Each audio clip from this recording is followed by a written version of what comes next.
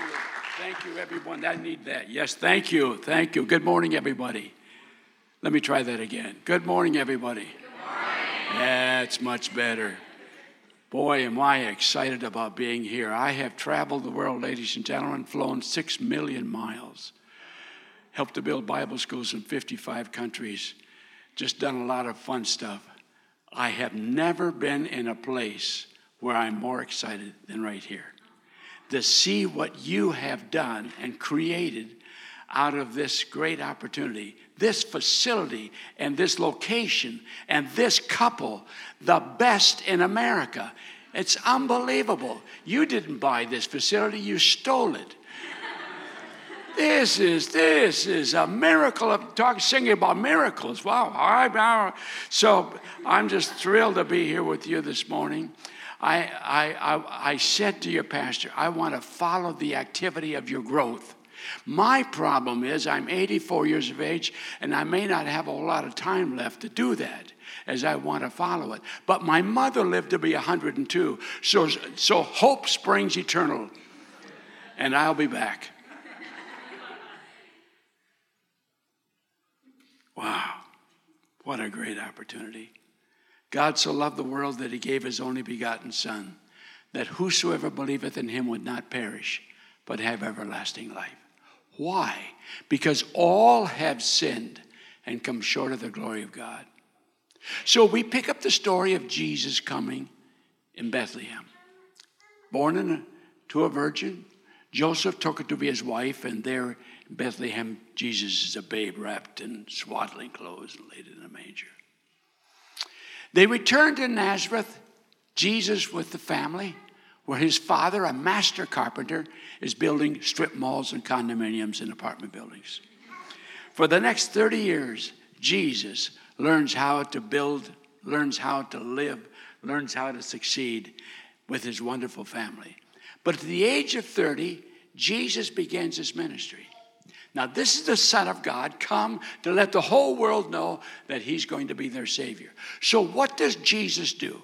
How did Jesus begin? What was his strategy? That's the most important thing I can ask this morning.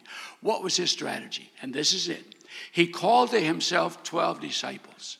They came from a variety of backgrounds. Some were graduates of universities. Some were not. Some couldn't read too well. Some could read proficiently. All of them came from a variety of backgrounds to follow Jesus, 12 of them. And he began to teach them from the prophets. He taught them how to walk on water. Peter didn't learn too well. He taught them how to feed the thousands. He taught them the miraculous. He taught them that he'd come to be the Savior of the world. They were hoping that he would become the next ruler of the world, because they lived in a time and age, Roman rule, which was as cruel then as ISIS is today. And they were hoping that Jesus would be the next ruler of the world, and no doubt they would be members of his new cabinet. John the Baptist, no doubt, was going to be the Secretary of State, and then it was Peter who would be the Secretary of Defense. He could take a sword, cut a guy's ear off without even scratching his face. It was amazing the gift that he had. And all of these guys were jockeying for positions. You see that. But Jesus did not come to be the next ruler of the world. He came to be the Savior of the world. There's a big difference, ladies and gentlemen. And though they did not understand this, they followed him for 3 years. He taught them.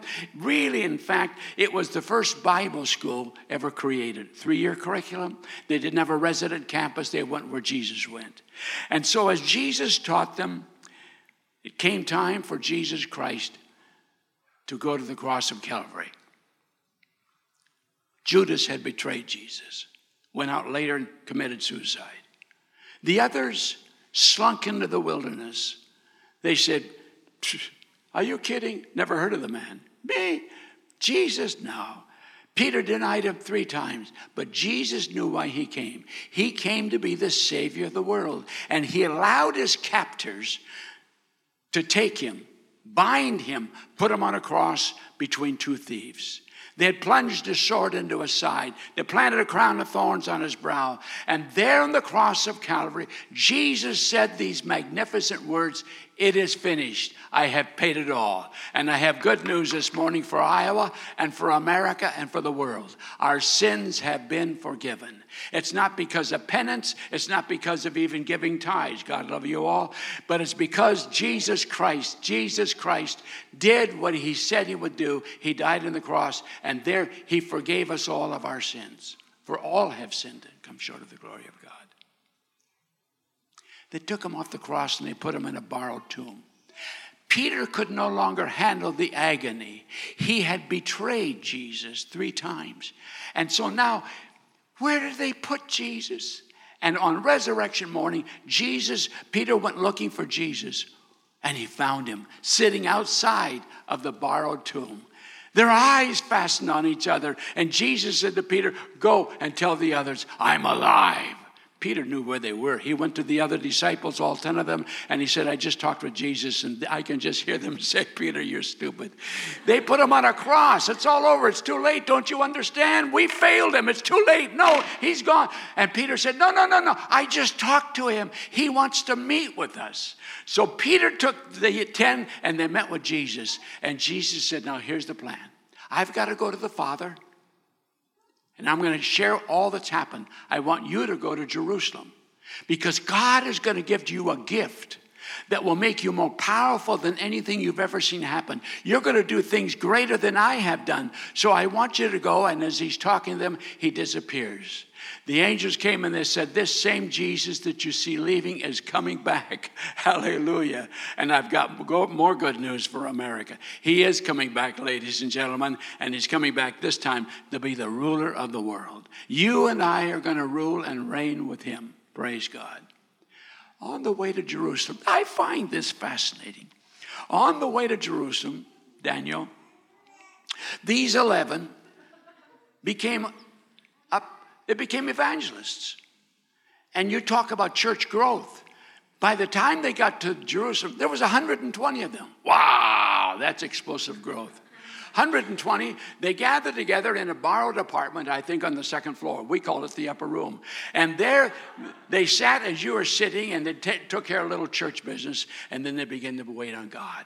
And they waited a day and 2 and 3. I think maybe somebody had a guitar, and they probably began to sing, "Oh, how I love Jesus." And 4 days, 5 days, 6 days, 10 days, 7 days. But on the 10th day, the Holy Spirit swept across that auditorium and impregnated each one of them with the power of the Holy Spirit. And they began to speak in languages they had never learned before. We call it speaking in other tongues. And as an expression of all of this, God did something supernatural in their lives. And these people made a lot of noise. We've never, Pentecostals, been accused of being timid. When God comes, something happens. And they began to speak in these. And it was feast time in Jerusalem, and people had gathered in from the surrounding area, and they heard them speaking in their own languages. How can this be? They never learned my language. And Peter heard this. This is the same dude who not long ago said, no, not me. No, 3 times he denied Jesus. Now Peter, transformed, filled with the power of the Holy Spirit, stood up and he began to preach. And being a Pentecostal preacher, he preached and he preached. And he preached.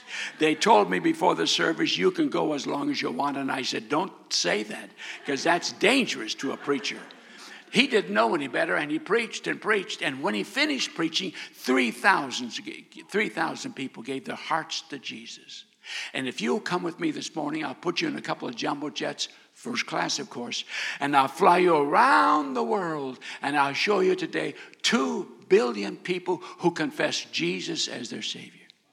How is this possible? That's the question. How is this possible?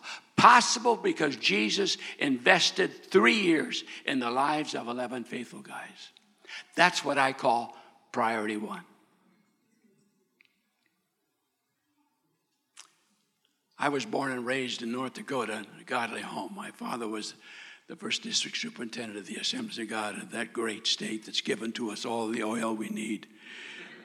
If we could only convince others of that.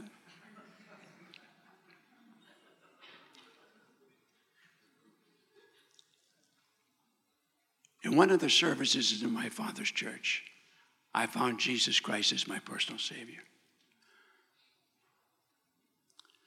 Then the evangelist came along and he preached, and I found Jesus the second time. Then we had a missionary. He said, anybody here want to receive Jesus? I got saved again.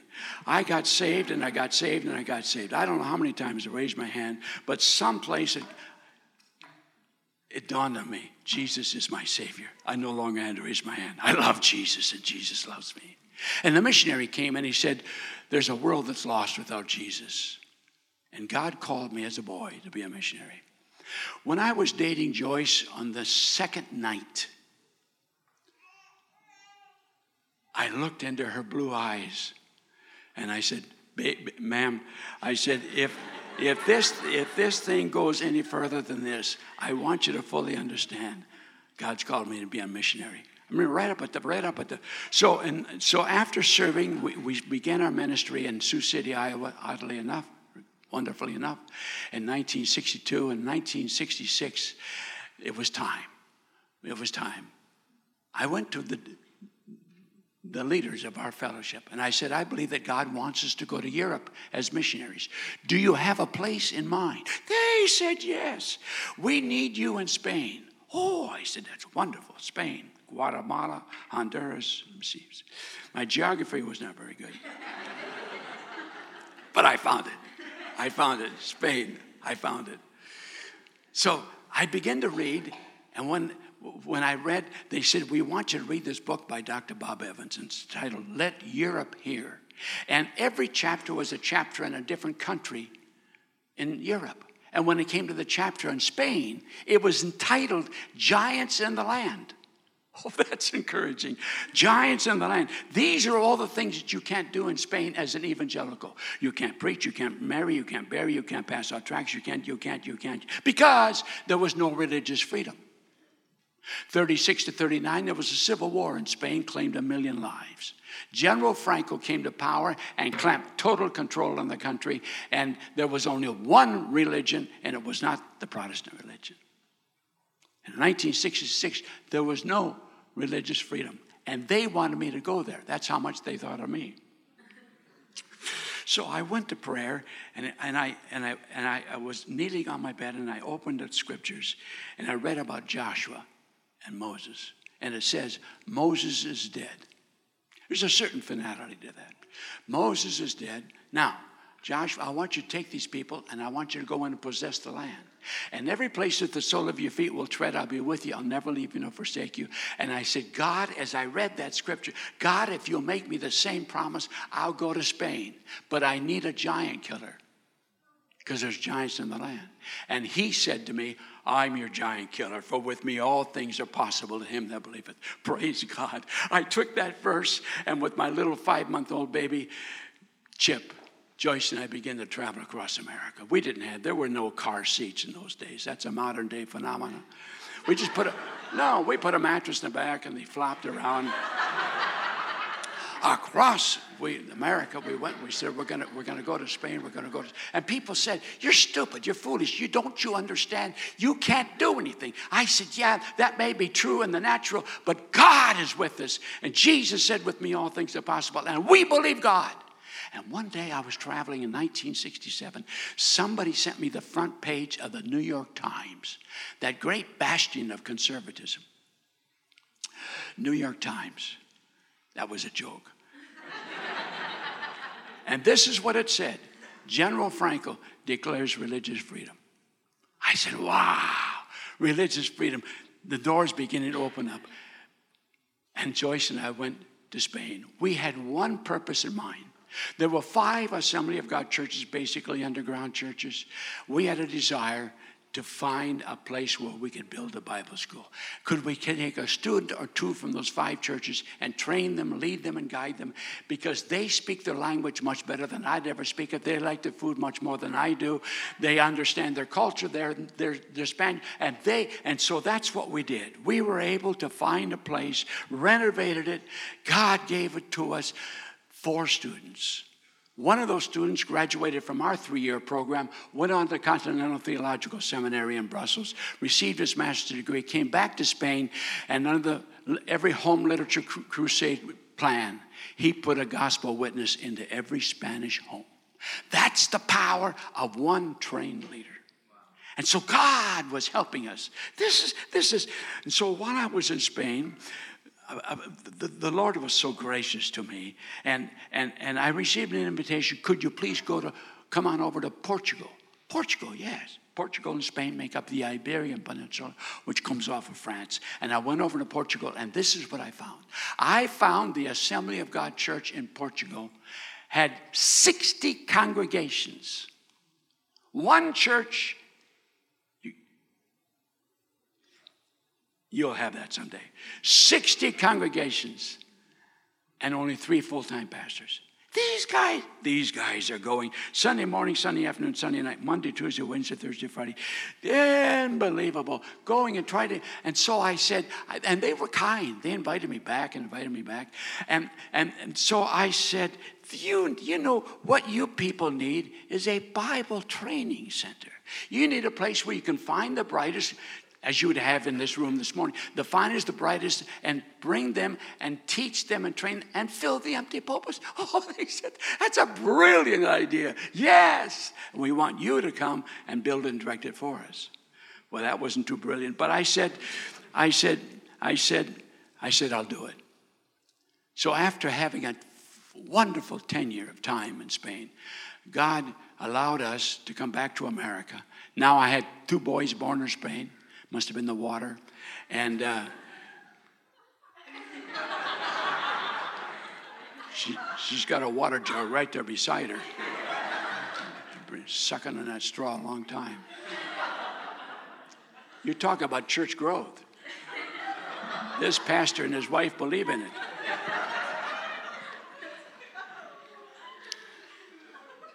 I found a mobile home in Springfield, Missouri, where Joyce and the kids could live.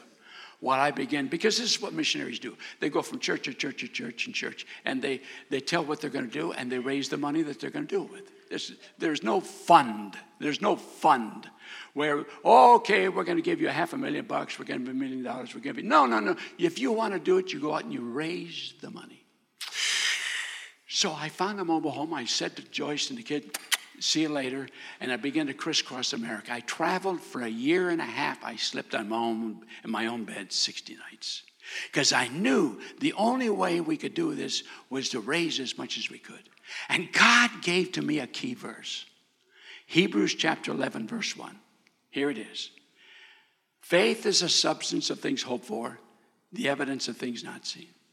Faith is the substance of things hoped for, the evidence of things not seen. I believe God. I have believed God for Spain. God provided, and I could show you the evidence. Unfortunately, I don't have a picture. But I believe God. So with that verse, I'm crisscrossing America, and people are responding, and people are helping me. And in 1974, I picked up my 3 kids. Wow, they had grown. And Joyce and I flew to Portugal.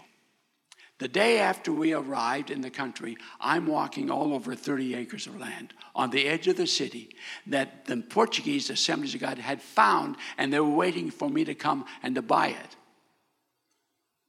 And we bought it. And for the next 9 years, I never stopped building. I built dormitories for 325. I built classrooms. I built libraries. I built an auditorium for 1,500. I built dining hall. Don't forget the dining hall. Boy, they love to eat. I built for 9 years. And now I want you to see the evidence. That's the evidence, because faith is the substance of things hoped for, the evidence of things not seen. Do you like that? Hold on your enthusiasm. So, just kidding. So God really, and you know, this is, Joyce and I went back there last year for a graduation. I don't know what graduation it was, 46, 47, 48, who knows. But the exciting thing is that the general superintendent of the state, of the country of Portugal, was our first graduate. And today he pastors the largest church in the city of Lisbon, has 20 additional churches, and the Assemblies of God is the largest Protestant denomination in the country of Portugal. How is that possible? Possible by one thing, possible because of one thing, because of trained leadership. It doesn't happen any other way. And that's what consumes me, and that's what drives me every day, because I know I have found the principle to church growth. And so from there, I received a call, could you please come to Romania? Communism had fallen. And Romania, that had been in the grips of a dictator, was now liberated because they had captured the dude, and it had been liberated, and now they wanted to build a Bible school. There was an Assembly of God presence. It had been underground. Now they wanted to build a Bible school, and they invited me to come. And this is what I found. I found an old commie building. And the communists have never built a pretty building. It was just the Saudi Arabians, but ugly. And I believe God. Faith is the substance of things hoped for, the evidence of things not seen. What are you believing God for? And I want you to look at this morning, that verse, because the evidence is in the same verse as your faith. So take home whatever you're believing God for. Take home the evidence, because God has given it to you by faith. And so we believe God, and now take a look at the evidence. That's the evidence of what we believe for. A beautiful Bible school in the country of Romania, where today there are 2,000 Pentecostal churches for the glory of the Lord Jesus Christ. And everybody said, wow, amen. So God was teaching us, and God was helping us. Then I received an invitation, could you please come? Could you come to the Republic of Georgia? Yeah, I can find it. It's not the Atlanta. This is not Atlanta, Georgia. This is the Republic of Georgia. It's a country that lies south of Russia. And under President Bush, Putin, that's the guy over there in Russia, Putin. And I don't think Mr. Putin is very happy. I don't think you would be either if your name was Putin. I mean, seriously. And so, would Mr. Putin please stand? And so Putin went down to the Republic of Georgia, under President Bush II, and tried to reclaim it, much as like they're trying to do today in the country of the Ukraine. He was repelled, and freedoms had set in, and they weren't going to relinquish it. And God gave to us the opportunity to do something significant. I went there with 10 pastors. They had already purchased, there was a missionary, he'd already purchased an acre of land. He was going to build a Bible school on it. And I went there, and we did a prayer walk. We couldn't walk in that way.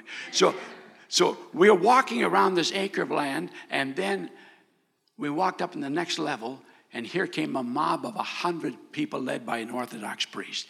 They were not happy that we were there. They were so unhappy that they beat us so bad they put a couple of guys in the hospital. And we said, maybe we shouldn't build here. So we found this old commie building, and we took it and we transformed it, because faith is a substance of things hoped for, the evidence of things not seen. That's the evidence right there. After we transformed the building, that's the evidence. That's what God did for us. And today in the Republic of Georgia, there's hundreds of places of Pentecostal worship that never existed before. How is this possible? Possible because of one thing: trained leadership.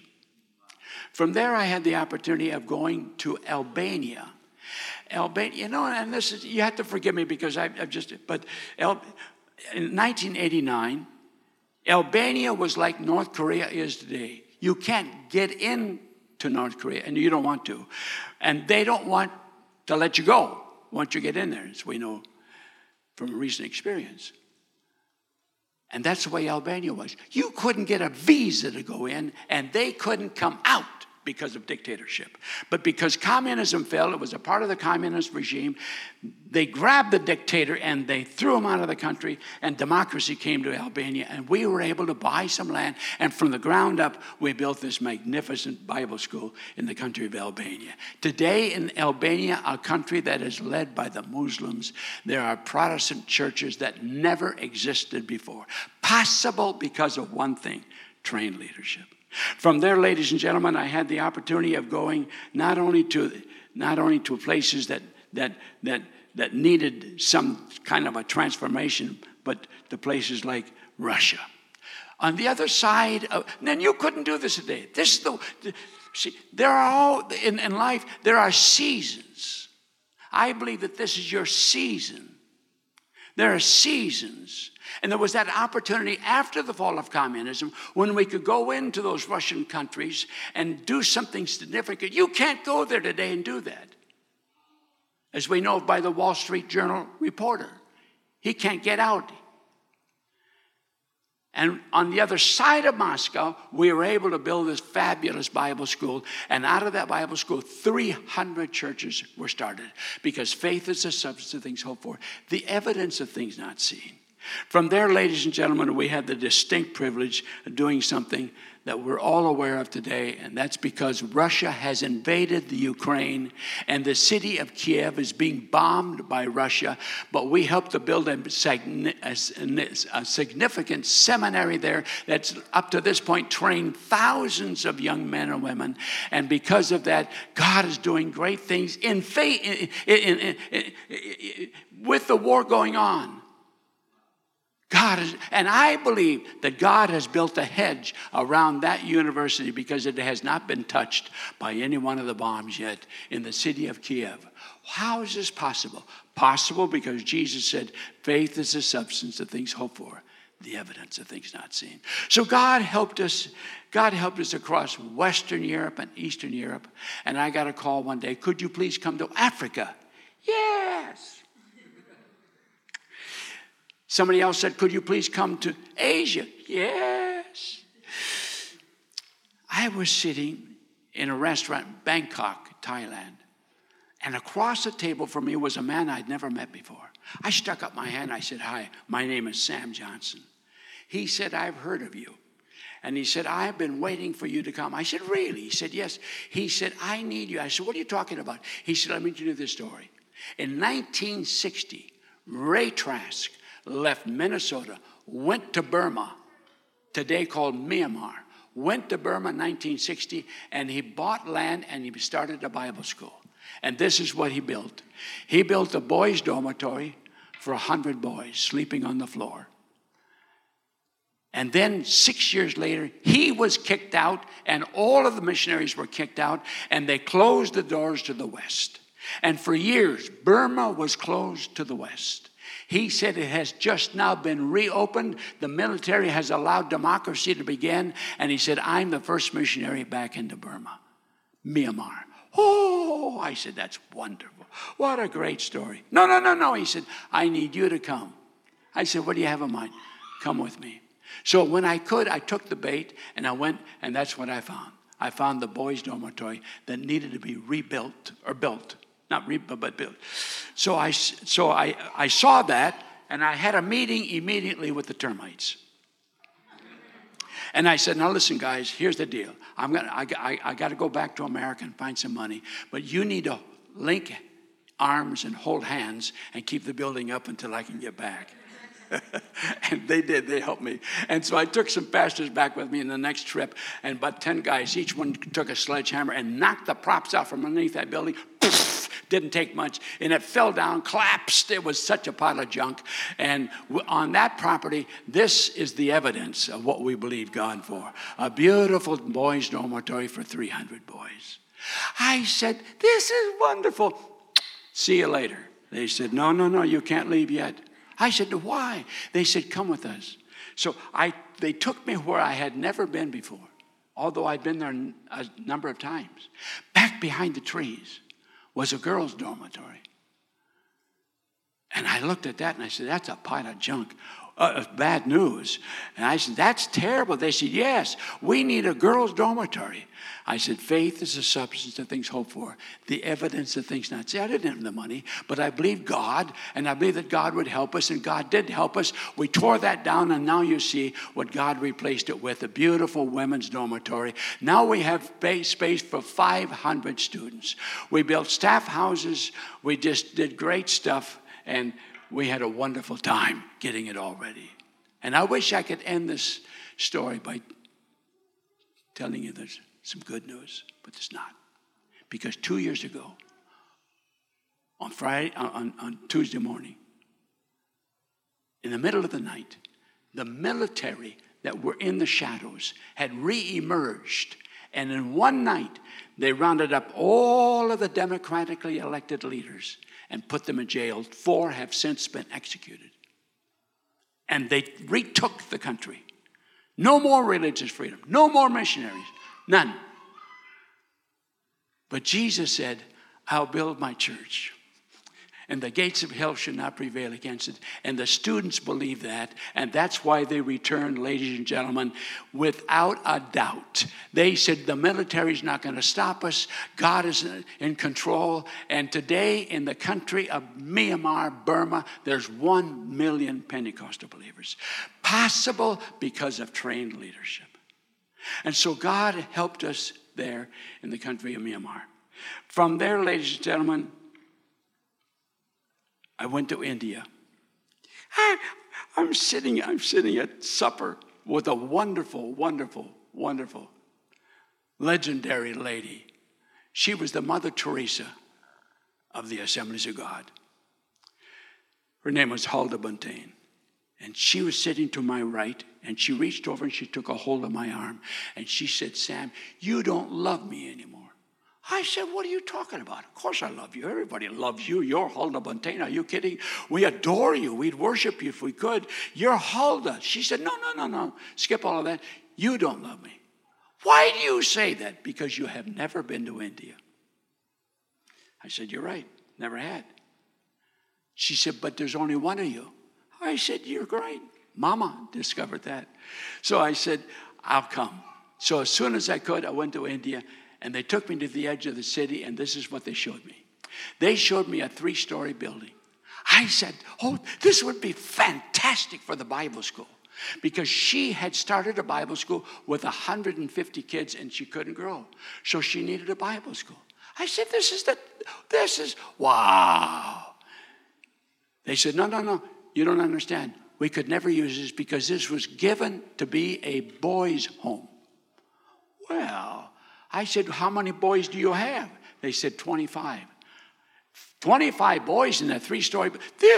And I got closer to the front door, and I saw who had given the money. And I said, I know the donor. Do I have your permission to go back to America and talk to the donor and see if we couldn't use this for a Bible school? They said, you have our permission. So I came back to the States. I made a phone call. In the morning, that afternoon, they had an executive meeting, and they gave that building on 4.5 acres to us with one proviso, and that was that you would have to make sure we have a boys' home. I said, I can build a boys' home cheaper than I can build a Bible school, and we'll do it. And so I took that and I added the 4th floor, and now we got a beautiful Bible school. I got classrooms, and I got a library, and I got dining hall and offices. This is. They said, no, you can't leave yet. I said, why not? They said, because the girls can't sleep in the same building with the boys. Well, I said, they'll get together sooner or later.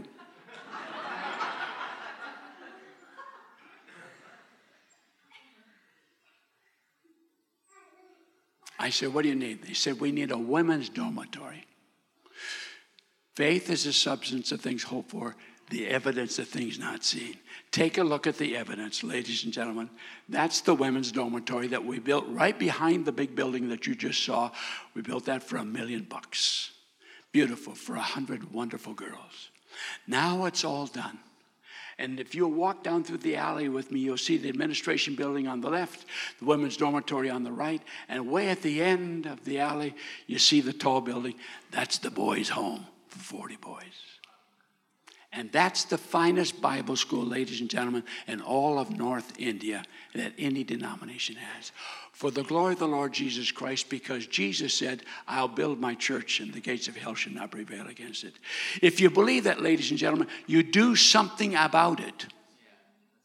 And God has helped us to do some magnificent things. From there, I close this morning. You don't want me to, I know.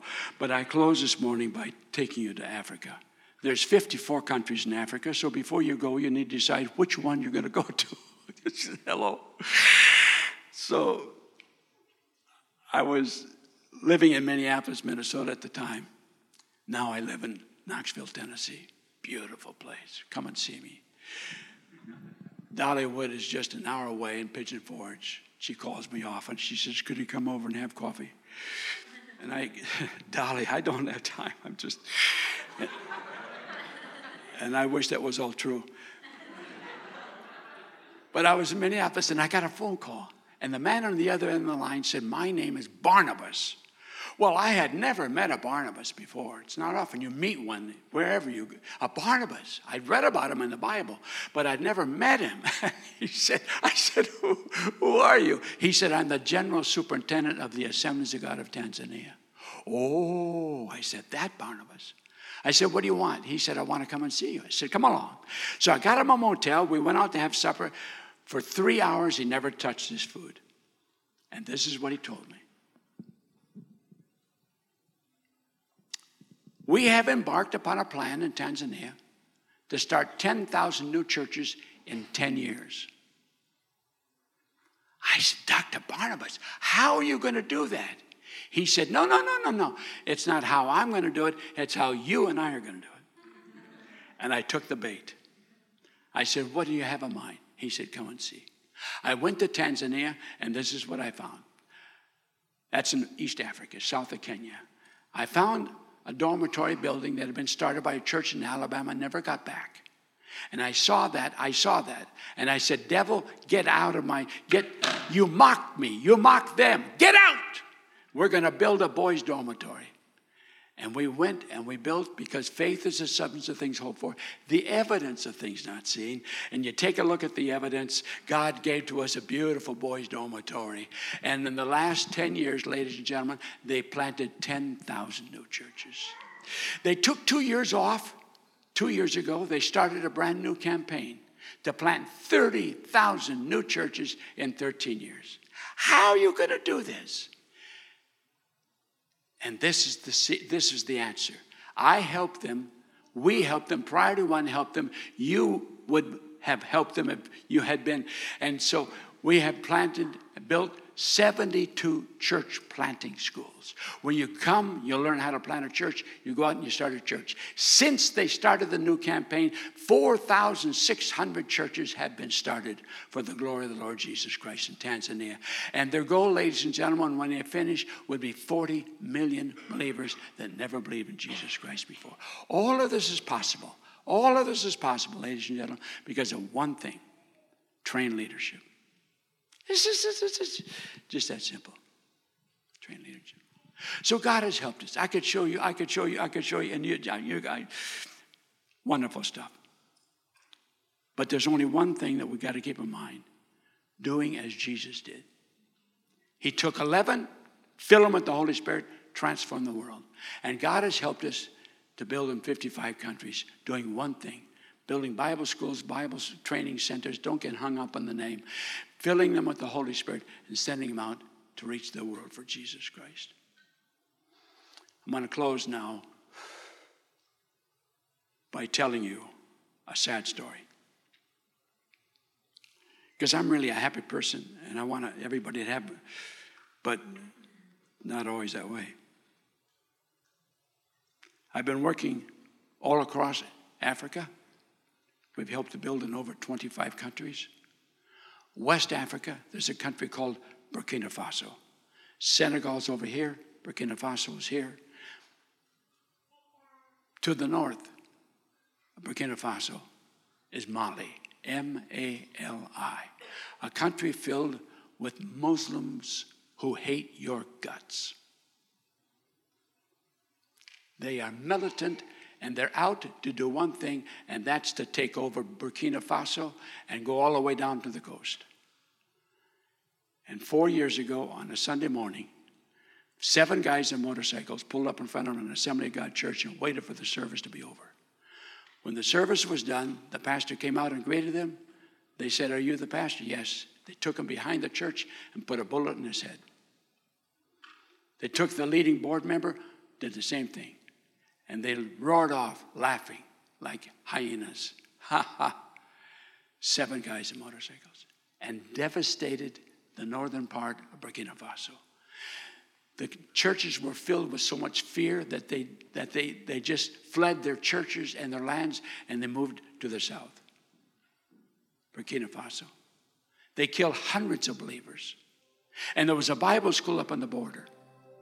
Assembly of God Bible School, obviously had to be closed.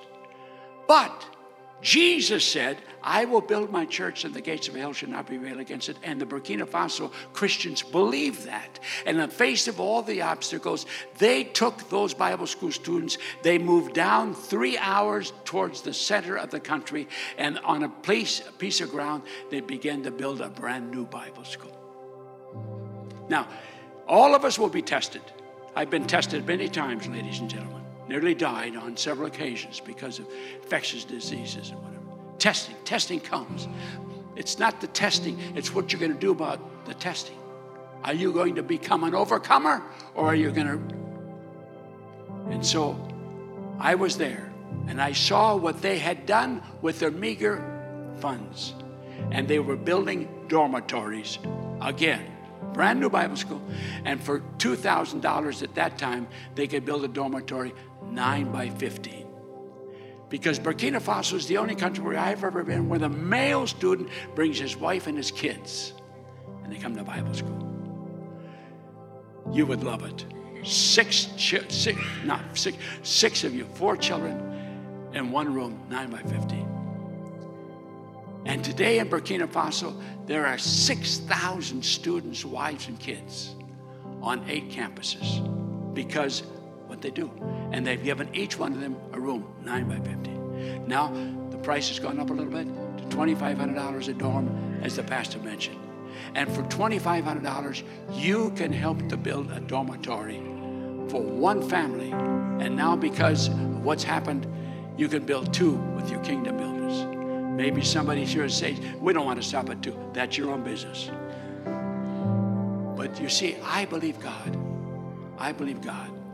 Because our missionaries went there 103 years ago. There are 6 graves in Burkina Faso of our missionaries who gave their lives. But today, listen to me, today in Burkina Faso, there are 8,000 Assembly of God churches and 2 million believers. It's only possible because of trained leadership. And so I offer you today the opportunity to do something significant in Burkina Faso on the brand new Bible school where I was in April, and we had our first graduation. And 25 beautiful guys said, we're going into the mission field, our own country. Would you consider today what God would have you to do as we bring the service to a close? But first, let me pray. Let me pray with you. Let me pray that God would lead each one of you, each individual life, not only the life of this church, but each individual life in a supernatural way. Lord Jesus, I thank you for the privilege I have this morning of coming here. My GPS this morning, Lord, had trouble finding here, but we found it because it's a sent church. And I thank you for it.